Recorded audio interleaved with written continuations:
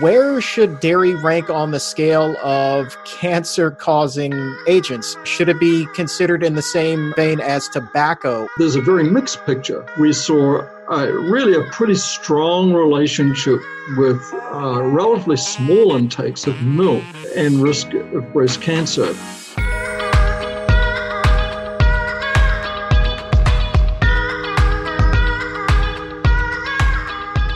Well, hello there, and welcome to the Exam Room Podcast, brought to you by the Physicians Committee. Hi, I am the weight loss champion, Chuck Carroll. Thank you so very much for giving the show a listen, or a view, or a download, wherever it is in the world that you are. We appreciate the fact that you are here. Today, we are talking about dairy, and trying to get to the bottom of this question. Does milk and cheese, do they belong in the same category as cigarettes and processed meat? Now, we know when it comes to tobacco and bacon that they absolutely, positively, no doubt about it, do cause cancer. But what about milk? We're going to be debating that on the show today, presenting multiple studies and looking at that from a number of angles. Dr. Gary Frazier, he is a renowned epidemiologist and cardiologist who was heavily involved in the Adventist health studies. We're talking about major research there, groundbreaking research. Dr. Frazier is very qualified, very, very qualified to be speaking on this topic.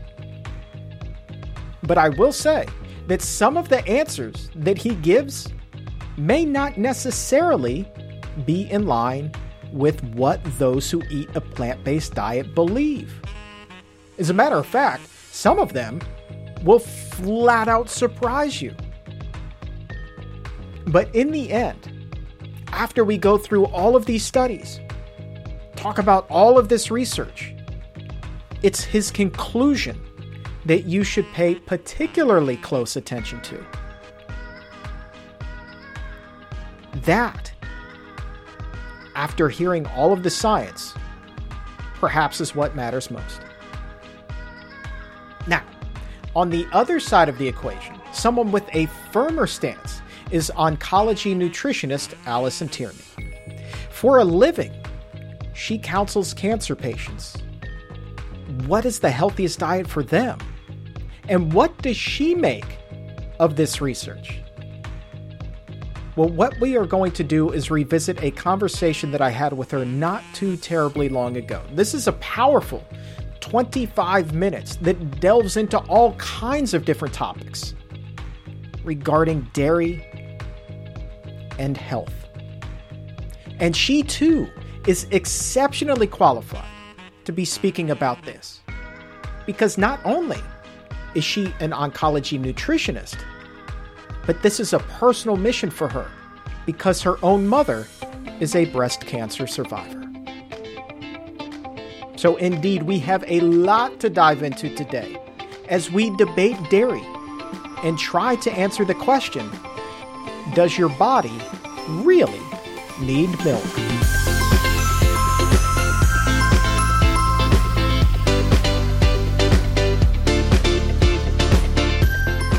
As we continue here on the Exam Room Podcast, brought to you by the Physicians Committee, it's time to bring in our next guest, and he is a distinguished professor of epidemiology who served as the director of the Adventist Health Studies at Loma Linda for 32 years. He will also be speaking at the upcoming International Conference on Nutrition and Medicine. With that, we welcome Dr. Gary Frazier to the Exam Room. Sir, thank you so very much for being here. Thank you. Pleased to be here. Your topic at ICNM this year is a really interesting one. It's about dairy consumption and the risk of breast and other cancers. What do we know about the connection between dairy and breast cancer specifically? Let's start there. It's a really complicated topic, and it's obviously an important one, mainly because dairy is such a commonly used food group internationally, although not so much in Asia, at least in the past. And secondly, because breast cancer, of course, is one of the very most common cancers in women. So if there is a connection, that's really important to know about. The evidence is controversial, let me say. And to put it in one way, in summary, I think you would have to say that there's a little bit of a cloud over the question, particularly of milk consumption in this regard, with out there being a thunderstorm and with some possibility that it may blow over. But I don't actually think so. But you'll hear the evidence. The epidemiologic evidence is mixed, I'd have to say. And I'm going to talk some more about that. I'm an epidemiologist. But the other kinds of evidence that one can talk about as well are more kind of biological and in some cases biochemical and mechanistic. So we can get into that as well. Yeah, absolutely. Let's start with kind of the lay question that I think a lot of people listening right now might be wondering, and that is, well, I hear you say this, but where should dairy rank on the scale of cancer-causing agents? You know, should it be considered in the same vein as tobacco or processed meat, which is also getting a lot of play in the cancer community right now? Is it that same kind of evil? Not at all.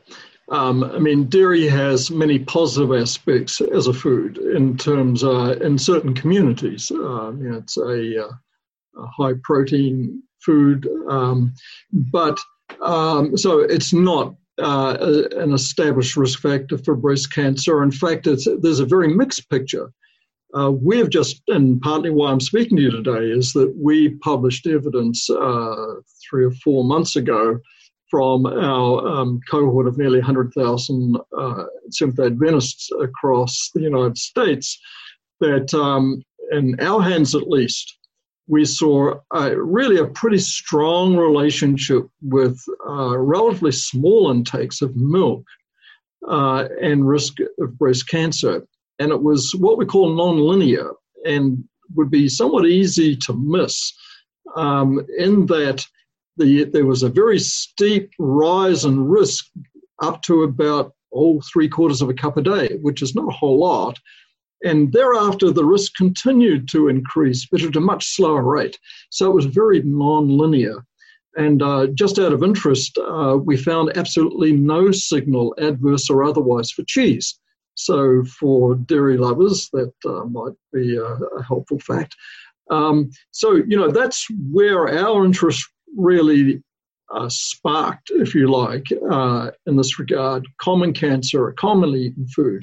But having said that, we've also published evidence on dairy consumption and colorectal cancer. And there we find, consistent with a number of other studies, I should say, that milk consumption again, and perhaps dairy in general, seem to have a protective relationship with colorectal cancer.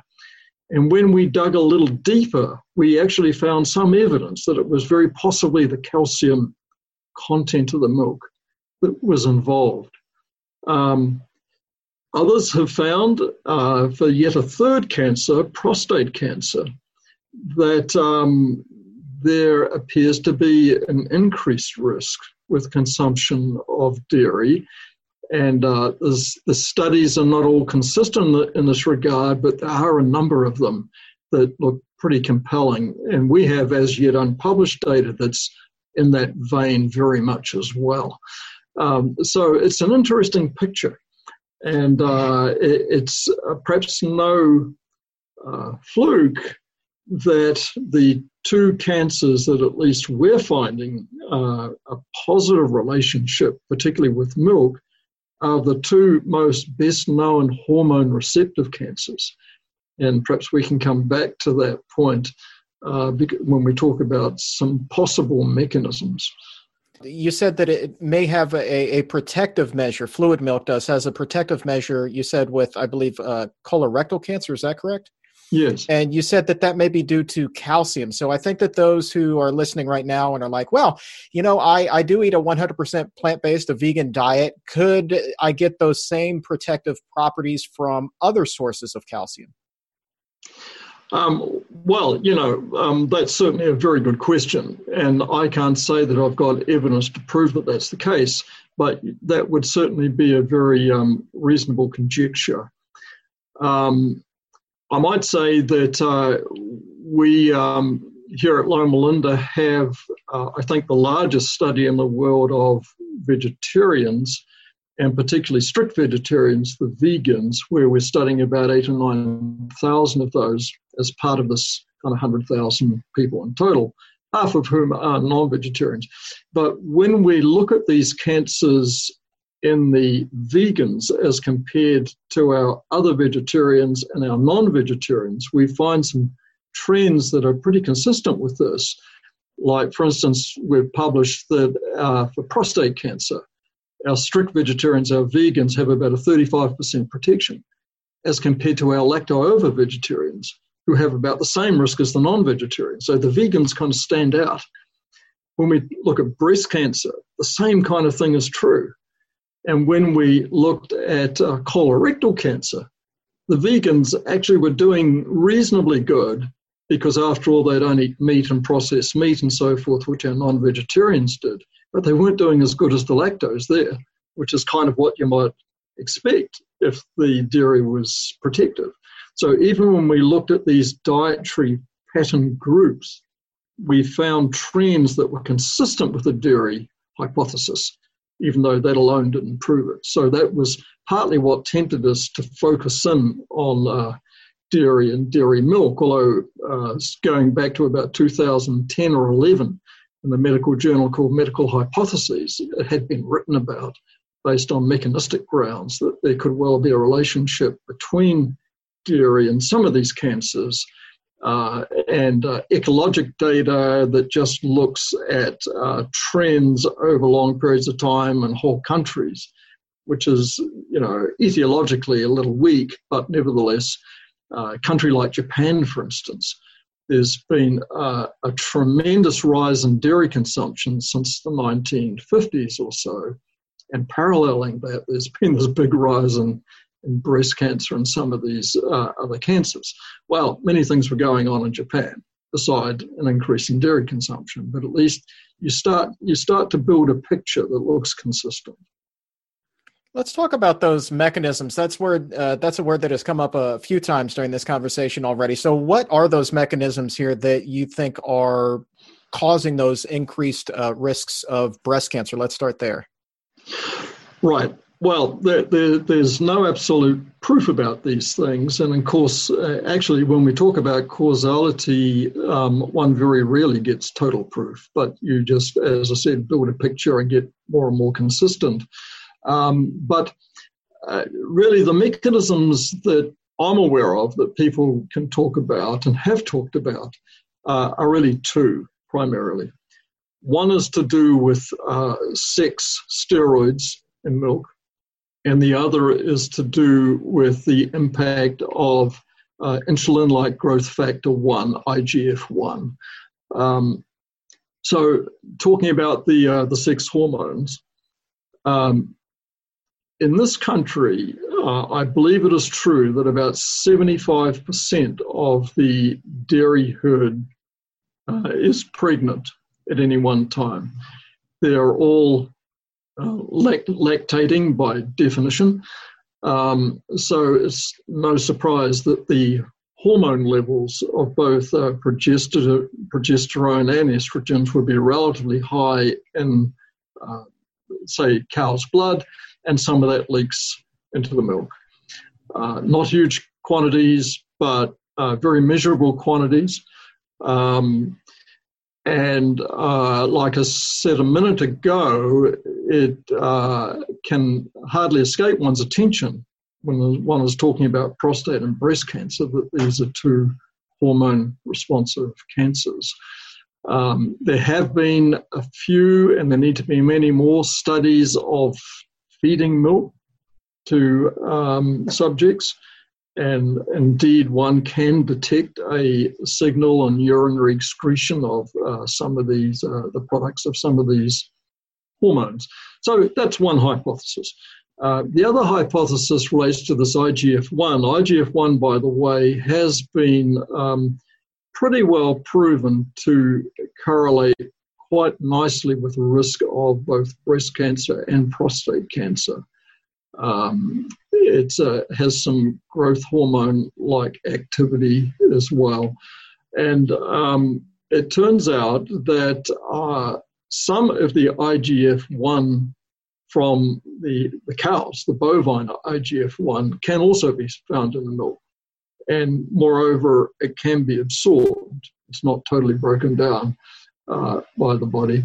But secondly, there's good evidence now from a number of feeding trials that milk consumption does promote the additional secretion of human IGF-1 by those that are drinking the milk. So there's obviously a story there that one can make, that drinking the milk, and whether you talk about the bovine IGF-1 or the human IGF-1 that it stimulates the production, this is a known risk factor for some of these cancers.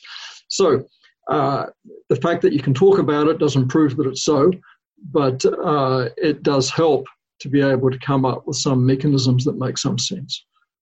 Were you able to study exclusively, was this whole milk, or did you look at this reduced fat milk or skim milk? I've seen other research that has broken it down in that fashion. Were you able to do that as well? Yes, we were. We just had two categories, whole milk and reduced fat milk.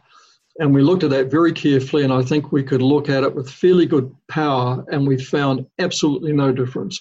We found the same positive signal with both of them. So we kind of conclude from that whatever's going on is probably not related to the fat in the milk.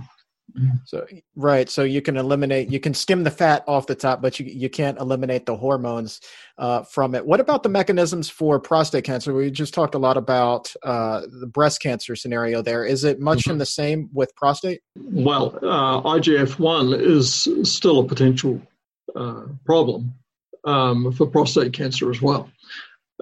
So that's, I think both of these hypotheses do hold for prostate cancer potentially. The World Cancer Research Fund report has equivocated a little bit on whether there's a relationship that they would call established between dairy and prostate cancer. I think at the moment they're not willing to go that far, but there are a number of epidemiologic studies which find that kind of positive signal. Whereas for breast cancer, I've got to say there's only one or two, and there's a number of others that look relatively neutral. And one of the things I'm going to talk about a little bit is how that conceivably could have happened. What are some of the traps? What are some of the distinctives of the relationship we seem to be finding that look a little bit different?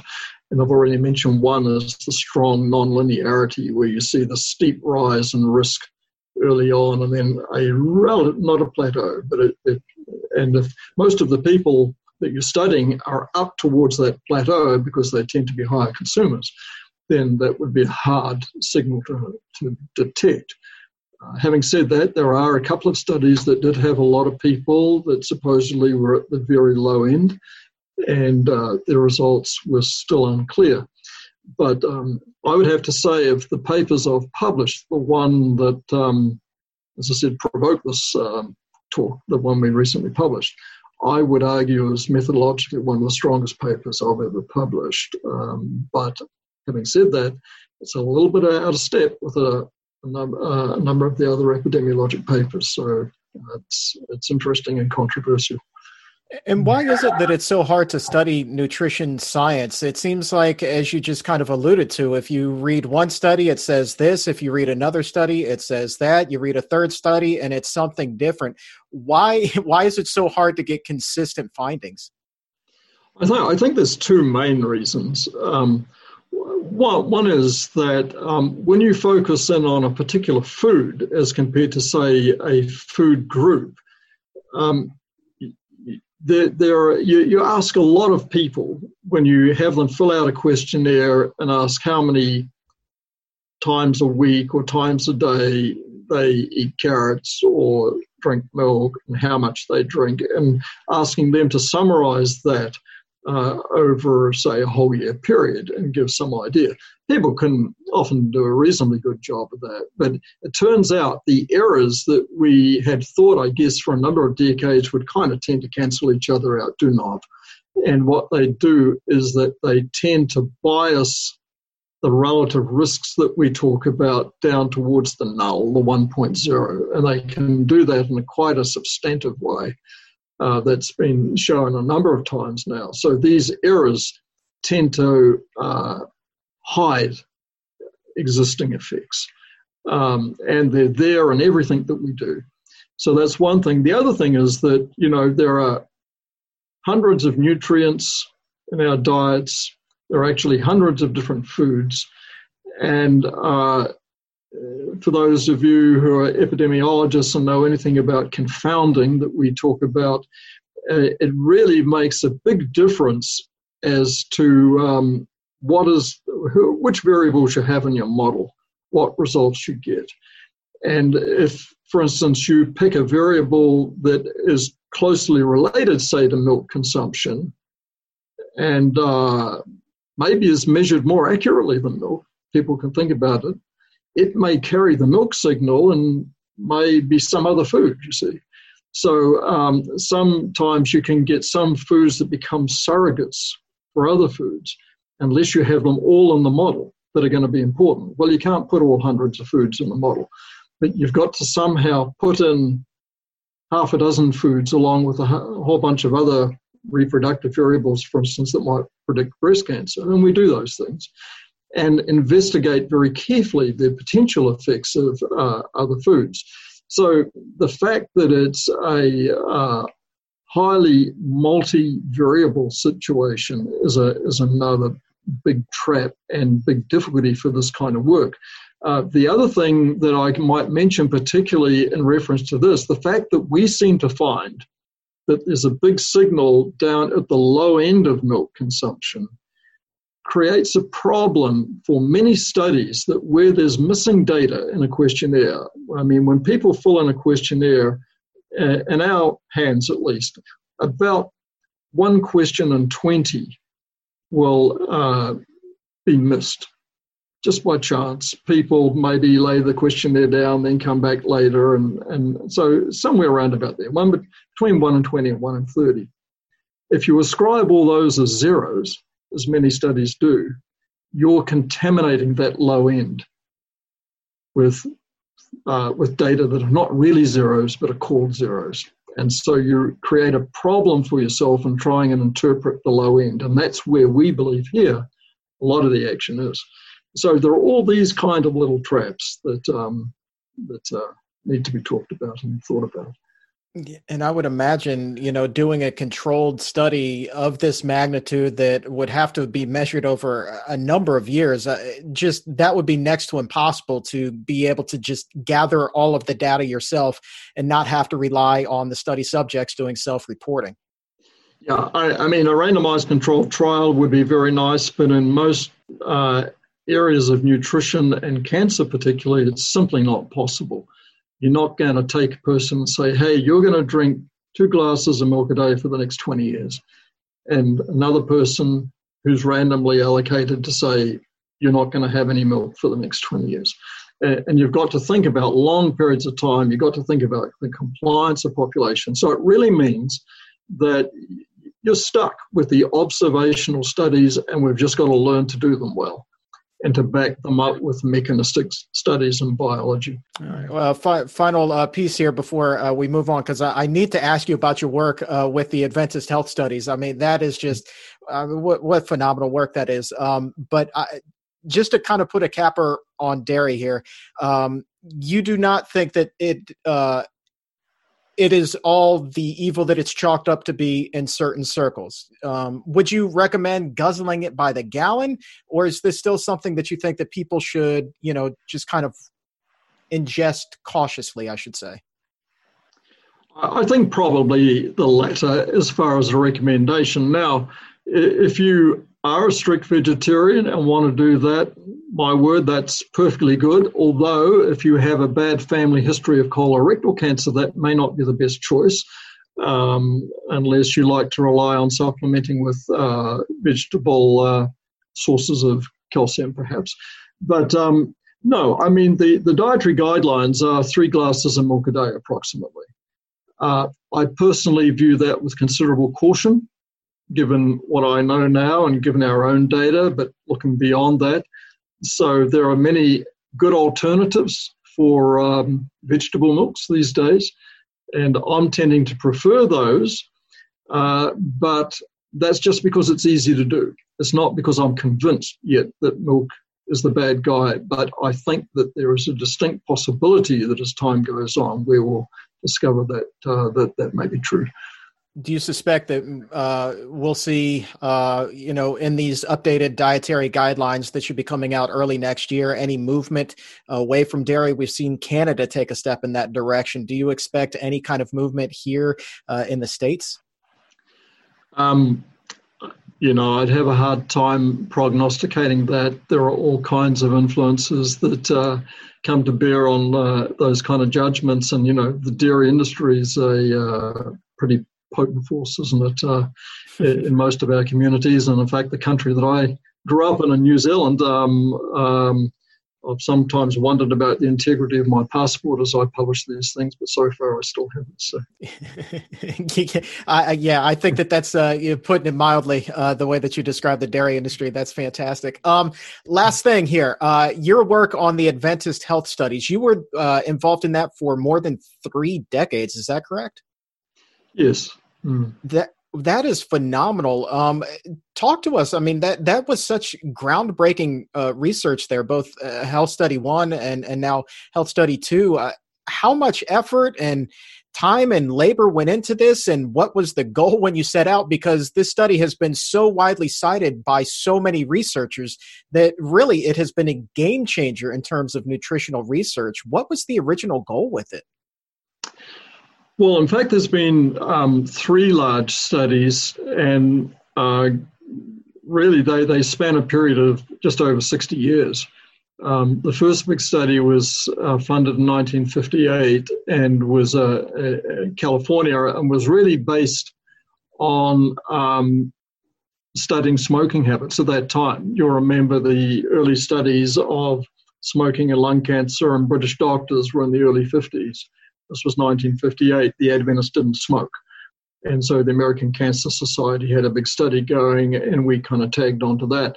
That was about 22,000 Adventists at that time. Adventist Health Study 1 came along about 1974 and studied 32,000 California Adventists again, with the focus being on cancer, longevity, cardiovascular disease, but this time very much in relation to diet and not so much smoking. And then Adventist Health Study 2 began in 2002 and is still ongoing, although it's currently unfunded. We've been unable to keep it going with NIH funding, unfortunately. Again, we were focusing on diet and cancer specifically, and still have a lot to write and a lot to analyze from that big study. So, yeah, it's been an enormous effort. I imagine the funding has been about $35 million over those years. That's not adjusting for inflation. I came along in 1980, but there were investigators before me that got this going at Loma Linda, whose tutoring I very much benefited from. Dr. Roland Phillips, Dr. Jan Kuzma, and even those before him. So, yeah, it's been a multi-decade effort, but building on a population that, some people perhaps don't like the idea so much of studying a religious group because they are supposedly not so scientific and rely on faith and so forth. Adventists, by the way, are pretty well-educated people, but they are an epidemiologist's dream because, they don't smoke, drink very little alcohol. About half of them are vegetarian. Some of them are vegans. About half of them are non-vegetarian. So in this one group that are relatively homogeneous in many ways, you've got this very broad dietary spread. And some of the major confounding variables are absent. So that's really what has driven the funding and some of the interesting findings that we've been able to produce. Is there anything that you found during your time that has really stood out and just kind of floored you and say, wow, I was not expecting that? Yeah, several things. I mean, one is we were the first study to, I think, provide pretty strong evidence that's been confirmed multiple times now that small quantities of nuts seem to be quite protective against heart attack. And, there's a number of studies, and it's now part of the American Heart Association recommendations. And, nuts were thought to be fatty foods, kind of bad foods, snack foods. You put salt on them and, so forth, roast them.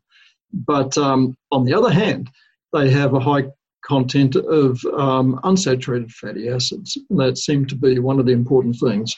Then the one other thing I could mention is that our Adventist population, of course, is pretty well known as now having this blue zone, American blue zone label. And our data that support that, which really came from our Californian group, was so strong. We found that the men on average, once we adjusted for everything we could reasonably think of, were living 7 years longer than our Californian neighbors, and the woman about 4.5 years longer. And the statistical significance was quite extreme. So that was a really fun finding, and not totally unexpected, but the strength of the finding, I'd say, was. Yeah, that is something that definitely gets talked about almost on a daily basis at the office here with the Physicians Committee is the life expectancy. It's just what an extraordinary study. Dr. Gary Fraser, thank you so much for your time. This has really been fantastic. And you will be presenting at the International Conference on Nutrition and Medicine coming up on August 6th. Going to be doing a much deeper dive than this conversation that you and I just had. Going to be armed with a lot of facts and a lot of figures, and I personally can't wait. Thank you. So, after hearing all of that, it is Dr. Fraser's conclusion that he is trending away from dairy. Now, he's still not ready to chalk it up to the devil that's found in a pack of smokes or a strip of bacon, but he is in fact heading in that direction. I'll tell you, whether it's this show or any other, it is important that we have balance. And sometimes that means hearing science, hearing data that doesn't necessarily jibe with what it is that you may believe personally. It also, though, gives us the opportunity to look at things from all angles so that we then can make the best decisions for ourselves. And because we want to have balance, we also want to look at some other research. And for that, I want to revisit a conversation that I had with oncology nutritionist Allison Tierney. Now, as I said at the top of the show, Allison works with cancer patients. This is what she does. She counsels them on best eating practices. And for Allison, dairy is every bit as devilish as tobacco. And she reached her own conclusion after doing her own research. And that is what we will be getting into today. The link between dairy fat and estrogen, and the link between dairy and other potentially cancer-causing hormones like IGF-1. And you're also going to hear Allison talk about 5-alpha-P. So this is the other side of the dairy coin.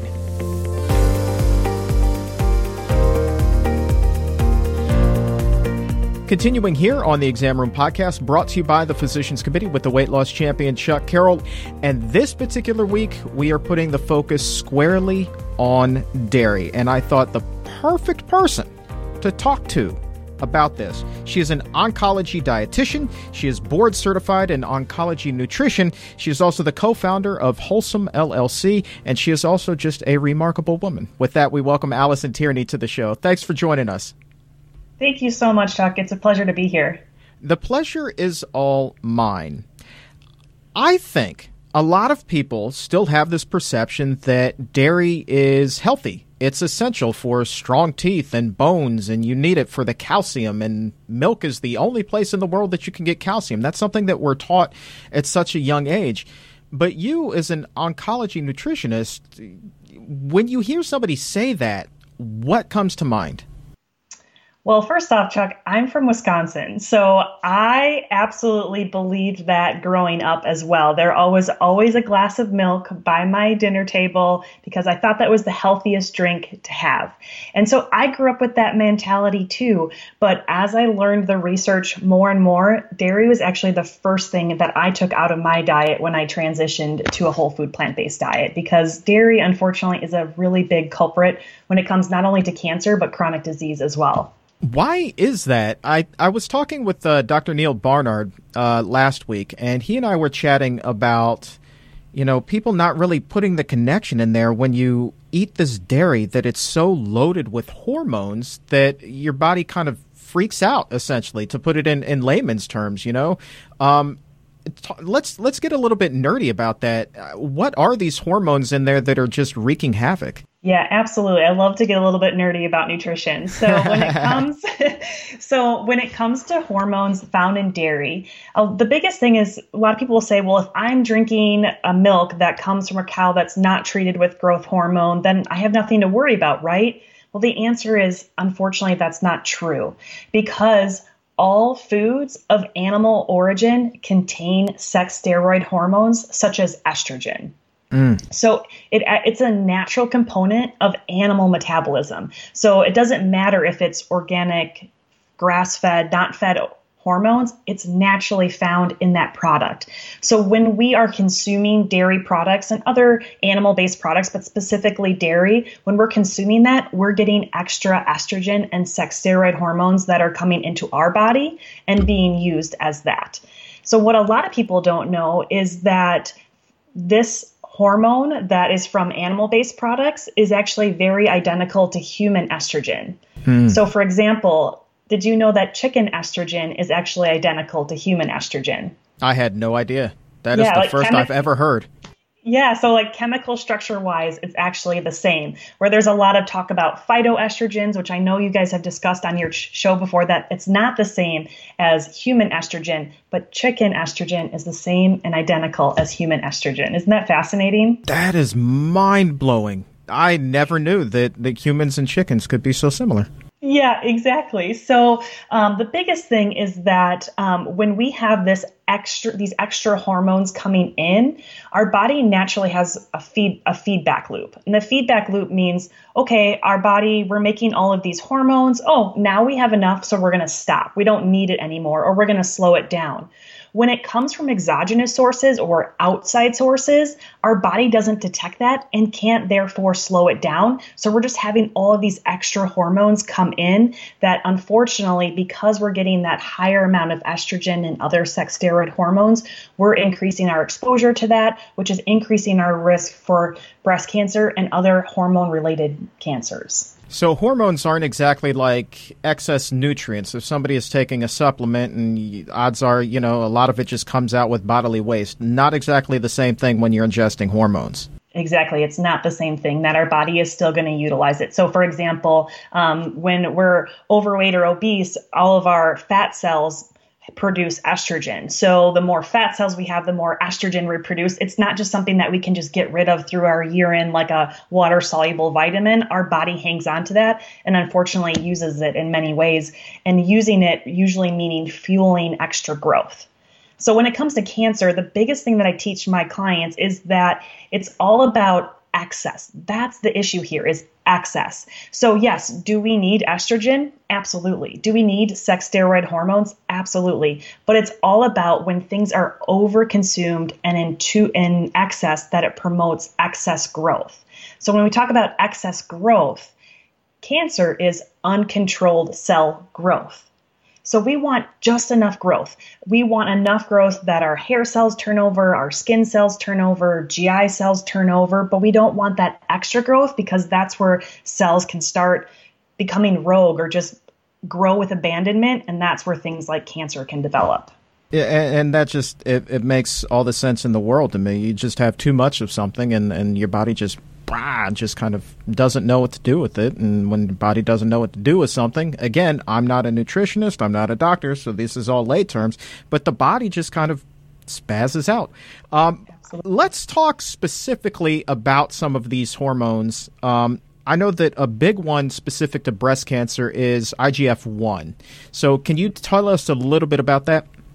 Yep. So IGF-1 stands for insulin-like growth factor.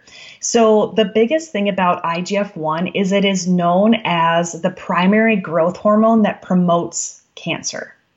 So what I always tell people is IGF-1 is actually a natural hormone within our body. When we're kids, adolescents, when we're growing, we have higher amounts of this IGF-1, and that's completely natural. That's completely normal.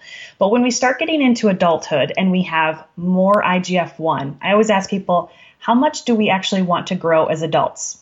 Not too much, right? We want those certain cells to turn over, but we don't want excess growth. So IGF-1, again, it complements that excess growth. And the higher the IGF-1 is in your system, the higher the chance of developing cancer. And when it comes into dairy and nutrition and other animal-based foods, unfortunately, the release of IGF-1 is actually appeared to be triggered by the consumption of animal-based protein. So that's where this IGF-1, again, it's all about that overexpression. And if we're eating too much of it, we know that we're going to be overexpressing that growth. Another one that I know comes up in these discussions is something called 5-alpha-P. And that's another one that I'm really not too familiar with at all. Shed some light on that one for us. Yeah, so 5-alpha-P is another sex steroid hormone that's found in dairy. And it actually plays a large role in creating testosterone, but it's also been found to be the driving force behind acne. Now, a lot of people will be like, wait, Allison, why are you talking about acne? We're talking about cancer here.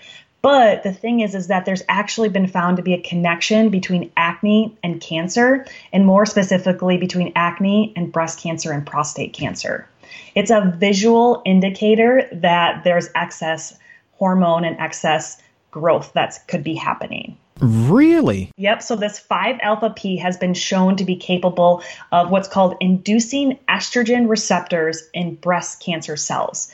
So what that means is that cancer cells can become more sensitive to estrogen, and thus increasing the cancer cell's ability to use the estrogen to fuel its growth. So again, it kind of comes back to that natural feedback loop, is that it's fueling that growth, it's getting extra, and we can't regulate that. So when we're talking about acne, I mean, that's a sliding scale. Should somebody be worried if they get the occasional blemish, or should they be more concerned if it's kind of a chronic, persistent thing? Be more concerned if it's a chronic, persistent thing. So I can absolutely relate to adult acne, and prior to adopting a plant-based diet, I struggled with it completely. But as I got rid of that dairy and I got rid of that meat, my acne just cleared up. I remember talking to my dad, and he's like, wow, your face looks so much better. And this is like my late 20s that I'm talking to him about it. And I was like, yeah, I think it's like this diet change that I'm doing. He's like, I think it's because you're not eating as much meat or drinking as much dairy. And I was like, I think you're onto something, Dad. And then this was kind of like, I had already been diving into things a little bit, but I kept doing more and more. I used to have horrible acne, and I've been able to definitely clear that up through diet, primarily alone, just diet. And so, yes, if it's chronic, that's more of an issue because there's underlying issues there. I would have never guessed, because just looking at you on Skype right now, you have such clear complexion. It's a healthy complexion. Dare I say a glow? Thank you. You don't strike me as a person who ever struggled with acne, So yeah, it was actually pretty horrible. I'm so glad that's behind me. So this is also something important to touch on. I think that a lot of times people are scared to make adjustments to their diet because they think that the people who are telling them to do this have always had the perfect diet themselves. Maybe your patients think that, well, she was probably raised whole food, plant-based since childbirth, but nothing could be further from the truth, It helps you having this story and this background of like having been there yourself and being able to make that connection, right? Yeah, absolutely. Because people, I was just talking to someone about this yesterday. They said that you can relate to people because you weren't this person that quote unquote like went vegan or grew up vegan and so forth. It was all about I grew up with what I would say a healthy standard diet where it was like small amounts of meat, but I'd say it was definitely higher amounts of dairy because of where I live and being in Wisconsin and everything like that. But I think it really does help that I have that perspective that I actually did eat that way at one time and made the transition into a whole food plant-based diet, because I can help people do that transition and have been there before and can also talk to them about not only the health benefits, but the other things that they'll experience, like increased energy, improved skin, the benefits, and can actually relate to how that happened and what the progression was like. So it helps a lot. Do you see kind of a change in your patients when you explain that story to them and they're like, wow, okay, like I got this now, like it's cool, like almost a sense of relief? Yeah, I think it's also what's huge sense of relief for a lot of people is seeing that somebody that's done it before, that didn't grow up just living that way, that it was just natural and innate in them. I have always had an interest in nutrition, but it's not like I had the most perfect diet growing up. I used to, as a kid, I pretty much just liked corn, carrots, and maybe some romaine lettuce every once in a while. So to teach them how you can expand your diet, even when you maybe are one of the pickiest eaters there are, that I can relate to that and encourage them to make those changes. So yeah, it's helped with my clients in their process so much more. It definitely will make them sit on the edge of their seat and listen up a little bit more. Completely different. But when I speak to people about weight loss and they don't know my story and I hold up that old pair of pants, I can tell right away that they are listening more intently. Maybe you see a few more pens, picked up and they start taking some more notes. So it's really kind of cool and important that you have that background. I want to go back to these hormones here because we are talking about dairy and breast cancer. I don't want to get too far off topic. There's another one in particular that we need to touch on, and this one is called mTOR. What is mTOR? So mTOR is actually a protein that's found within our body that's essentially the master regulator of cell growth. So here it is again, me coming back to like cell growth and growth. And it's really the fact that dairy, eggs, meat, junk food, etc., can actually increase the IGF-1 and this thing called mTOR. So what it does is it upregulates this, and that's increasing the cellular response due to the increase of the number of receptors on the cell. But I'll explain what that means. What it does is it actually activates this activator of TOR that leads again to that overstimulation. So it's a natural signaling pathway, but when it's a problem is when we're overstimulating it, and we overstimulate it with things like dairy and animal products. And it's actually been recognized as the fundamental driving force behind diseases like acne, obesity, type 2 diabetes, hypertension, Alzheimer's, and cancer. So when we have this master regulator of cell growth that is upregulated, then we are going to be upregulating or increasing cell growth, which is where it all comes back to cancer again. That's a big one. I mean, you just rattled off so many different chronic conditions, with this one protein. I'm sitting here and I look down at my notes and I came across this stat. And I think that the idea for a lot of people, because dairy, let's face it, it is so addictive. This is another topic that Dr. Barnard and I have discussed at length is, just how addictive addictive cheese can be because of something called casomorphins, and who doesn't like something that's high in fat, which cheese obviously is. But this study concluded that if you reduce your consumption of dairy by at least a half a serving per day, you significantly lower your risk of developing breast cancer. And that was part of the cancer epidemiology study. So you can start with little changes and work your way, so don't be afraid that you have to go all in right overnight. Yep, exactly. And that's what I say to a lot of my clients as well. So if maybe you're drinking 3 glasses of milk a day, breakfast, lunch, and dinner, even if you just cut it back to just dinner time, you're going to have some drastic improvements right there. My mom is actually a breast cancer survivor, and my mom used to drink like 2 16-ounce glasses of milk for breakfast every day. And by sharing a lot of this information and just also experiencing it, she cut out dairy completely at her breakfast time. She hasn't completely gotten rid of it, but she just had a follow-up with her doctor the other day, and all of her labs are better as a result, including her cholesterol and so forth. And knowing that it can reduce the risk of breast cancer recurrence because of reducing the overactivation of mTOR, IGF-1, and the extra estrogen that could be circulating is super important to her because her breast cancer was estrogen receptor positive. So by reducing dairy, you're reducing all these things that affect hormones in the female body and the male body. Well, first of all, I'm really glad to hear that your mom is a survivor and she's doing so well. I do have a question, if you don't mind, and this is a serious one. She is a survivor. She knows that there is this link between dairy and cancer. And it's not just her that faces this, but we were just talking about weaning yourself off, but why is it so hard, even in that position, to cut it out completely, do you think? Is it because it's so addictive? I think it has something to do with the fact that it is so addictive, but I also think it has to do with the social environment that surrounds dairy. So, and I think that when people have those social events, those entertaining events, they don't necessarily want to be the person that's picky and ask if there's dairy in that and so forth. So I think it has a lot more to do with the social environment too, in addition to the addictive properties of it.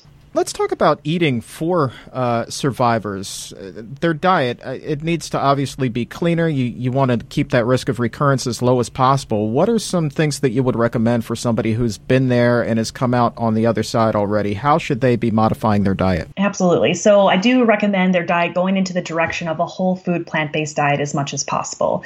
And usually what I tell people is if they're not interested in adopting that 100%, or at least not right now, I kind of talk about like this spectrum. So on one side of the spectrum, you have a whole food plant-based diet, which we know from research is ultimately the best diet for the prevention of cancer and several chronic diseases. And then on the other side of the spectrum, you have the standard American diet. And I always tell people the closer you can just inch a little bit over to that other side of the spectrum, you're going to be making drastic improvements. And it's because the research shows, and if we're going to talk specifically more about breast cancer, but research shows that there is lower breast cancer risk associated with higher fruit and vegetable intake, and then also higher breast cancer risk associated with higher saturated fat intake, which meat, dairy, and processed foods essentially. So if we can talk about even just increasing their fruit and vegetable intake and decreasing their saturated fat intake, they're going to improve their chances, they're going to improve lowering their risk of cancer recurrence pretty significantly. And even beyond that, research shows that by eating a plant-based diet along with walking every day can actually improve our cancer defenses in just 2 weeks. Wow. So it's pretty incredible. So and in this particular study, they found a suppression of cancer growth that was 20 to 30% better than just 2 weeks prior when they were eating more of a standard American diet. So you can increase your cancer defenses 20 to 30% by making simple changes in your diet and exercising more. That is amazing. And that kind of goes back to, just baby stepping yourself there, is like we were talking about with your mom, and cutting back on the dairy and the just market improvements that she's seeing. That's really remarkable. So we are talking specifically about dairy, but I think that a lot of people at this point might be wondering, okay, well, you just mentioned fruits and vegetables kind of broadly, but are there some in particular that they should be looking to eat? Absolutely. Well, the biggest thing when we're talking about it broadly, I do want people just to think about fiber more, right? So the foods that contain fiber, fruits, vegetables, whole grains, legumes, and nuts and seeds. And that's because when we have higher fiber intakes, research shows, for example, that premenopausal women have 62% lower odds of breast cancer with higher fiber intakes. And it even goes for estrogen negative or the triple negative one, that they have, the benefits are 85% lower risk for the triple negative breast cancers, the higher the intake of fiber. So first and foremost, if you can just include more fiber into your diet, that's beneficial right there. So, and I do have to note that research shows that it's not effective if you take it from supplemental form. So if you were to take Metamucil or something like that, you're not going to get the benefits of it. So I would love for people to be eating dark leafy green vegetables, cruciferous vegetables, because those are going to provide them other cancer-fighting nutrients or phytonutrients that are going to give them that benefit. But sometimes when I say eating more cruciferous vegetables, people are not really excited about Brussels sprouts and broccoli and cauliflower, right? But that's such a fun word to say. Like, you can't say it without smiling. Cruciferous. Exactly. But those are things that I never used to like either. And one thing that my sister and I used to do, we actually went to college together, but every time we went to the grocery store, we decided that we were going to try one new fruit or vegetable. And then we'd come home and we YouTube best way to roast cauliflower. And we would do it. And from that experiment of simply just dedicating ourselves to trying, we found that there were so many more things that we liked. Sure, there were still a few things that we didn't like, but we found that we liked so many more things just by simply doing that experiment. So research shows that if you can just simply increase that fiber intake, you are naturally going to reduce your intake. You're naturally going to reduce your risk of breast cancer. So for example, for every 20 grams of fiber intake that you have per day, it is associated with a 15% lower risk. So for example, if you have 40 grams of fiber per day, that's associated with a 30% lower risk of breast cancer. So it just goes to show the power of fiber. So when it comes to specific foods, overall, I usually just tell people fiber-rich foods, which are plant-based foods. Those dark leafy green vegetables, which are a powerhouse when it comes to nutrition content. But I also really like recommending flax seeds. And specifically ground flax seeds, because we can't actually absorb the nutrients from a full formed flaxseed because the shell is too tough. So ground flax seeds, they contain a phytonutrient called lignans, and there are 100 times more lignans in flaxseed than any other type of food that there is. So flaxseed is actually a wonderful breast cancer powerhouse against it. So I love people to incorporate, if they can, a tablespoon of ground flaxseed every day.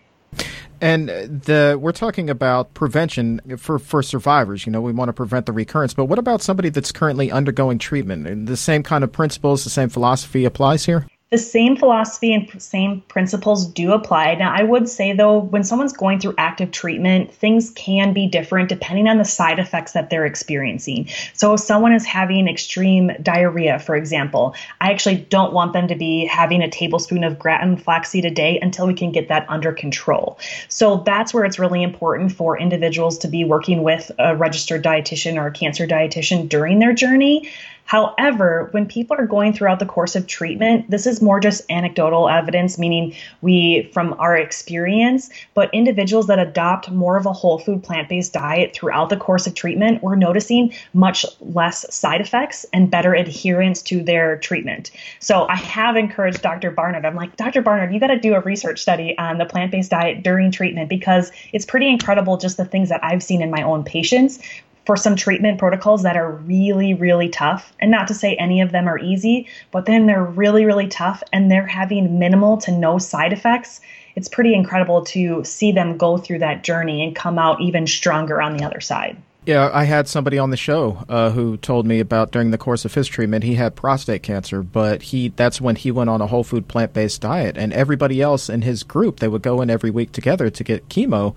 Everybody else in his group continued eating that standard American diet with hamburgers and donuts and things like that. They would actually eat that during the course of treatment. And he didn't. And while everybody began having those horrible side effects that we always hear about, he did remarkably well. Remarkably well. Yeah, absolutely. And I see that in my own patients time and time again. That's really an incredible thing. Real quick, since this is dairy, let's kind of put the capper on that. As far as plant-based milks, milk alternatives, and cancer prevention, would you suggest soy milk because there are so many benefits of cancer prevention from soy? Is that the best one to go with, or can you really kind of not go wrong here? I don't think you can really go wrong overall. I do like soy milk as a choice as long as it's unsweetened because there are so many great benefits of those soy products being protective against breast cancer. When it comes to research for other milks, there is some research in almond milk, although almond milk doesn't provide the same exact nutrient profile that soy would. The research is actually more particular in prostate cancer, but because it's a hormonally based disease as well, we can somewhat relate that to breast cancer or infer from it. And dairy milk increased the prostate cancer progression by 30%, but almond milk decreased the prostate cancer progression by 30%. So from across the board, you can't really go wrong. I do advise people to be cautious of like a coconut milk only because of the high amounts of saturated fat in that. And we do know overall that breast cancer individuals, there are remarkable studies out there that show a low-fat, whole food, plant-based diet is the best approach for breast cancer prevention and for prevention of recurrence. Allison Tierney, thank you so much for spending this time with us and shedding so much light on such an important topic. Cannot thank you enough. Yeah, absolutely. Thanks for having me here and all the work that the whole Physicians Committee does. I think it's super important, so thank you for the work that you do.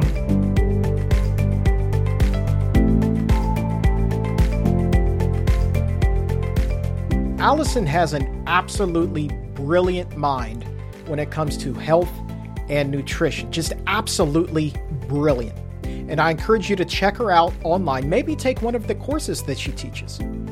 WholesomeLLC.com is her website. That company, that's one that she founded with her twin sister. They've teamed up for health, doing just incredible things. WholesomeLLC.com. And we've also included a link to that site in the episode notes.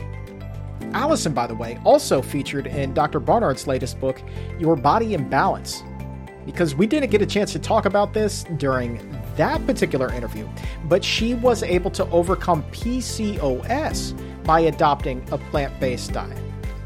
And that is one heck of a story.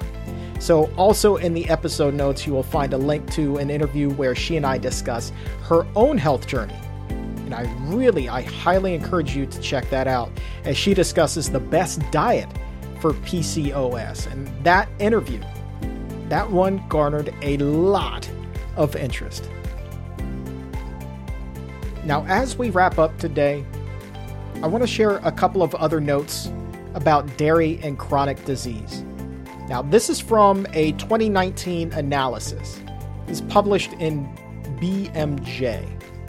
The data used in this particular study was actually from 3 big studies: the Nurses Health Study, the Nurses Health Study 2, and the Health Professionals Follow-Up Study. And when you combine all 3 of those, you're talking about well over 200,000 participants. So you get some pretty good data here. Here's some key findings. A higher intake of skim or low-fat milk was associated with a slightly higher risk of overall death.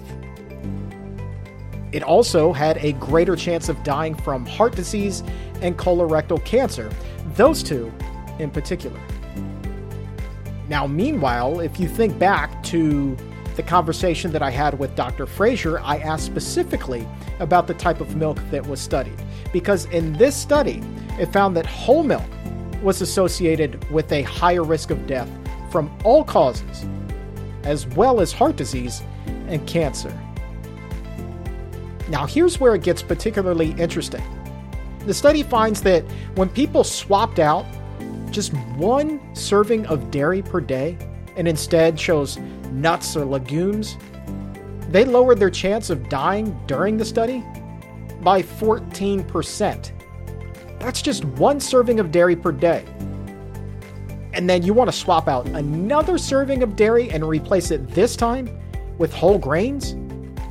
Well, that translates to an 11% lower risk of death. And then if you take out dairy and one serving of red or processed meat, you just take those out. Don't even replace them, just take them out. Drop the risk of death by 5%. And again, we're talking about studies that had a combined 200,000 people or more. That's a lot of people. That's a lot of good data. Excellent results there. Now, Dr. Gary Fraser is one of the featured speakers at the upcoming International Conference on Nutrition and Medicine. That will be on August 6th through 8th. And for the first time ever, it will be completely online. So you can sign up right now and attend from wherever it is in the world that you are by visiting pcrm.org/ICNM. Now let me run down a list of some of the other speakers who will be there. This is just wow.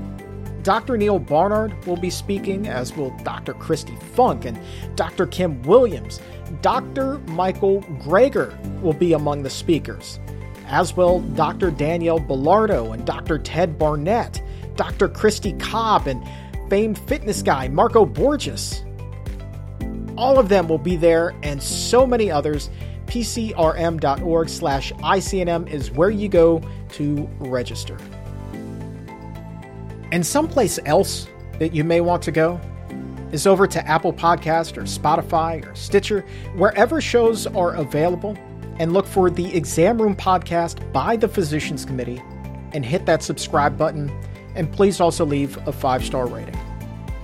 Because last month was the biggest month in the history of the show. More people downloaded the Exam Room last month than ever before.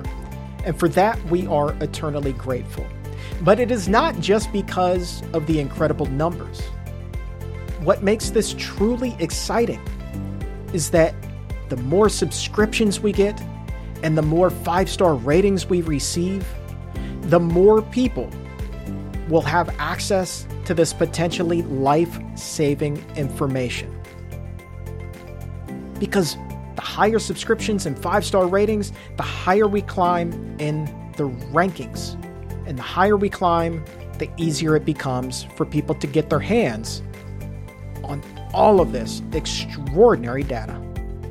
So head over to Apple Podcast or Spotify or Stitcher, and please subscribe to the Exam Room by the Physicians Committee and leave that 5-star rating. And do your part to help make the world a healthier place. I want to say thank you once again to my guests today, Dr. Gary Fraser and Allison Tierney, for joining us. And for everyone here at the Physicians Committee, I am the weight loss champion, Chuck Carroll. Thank you so very much for listening. And remember, stay safe, take a stand, and keep it plant-based.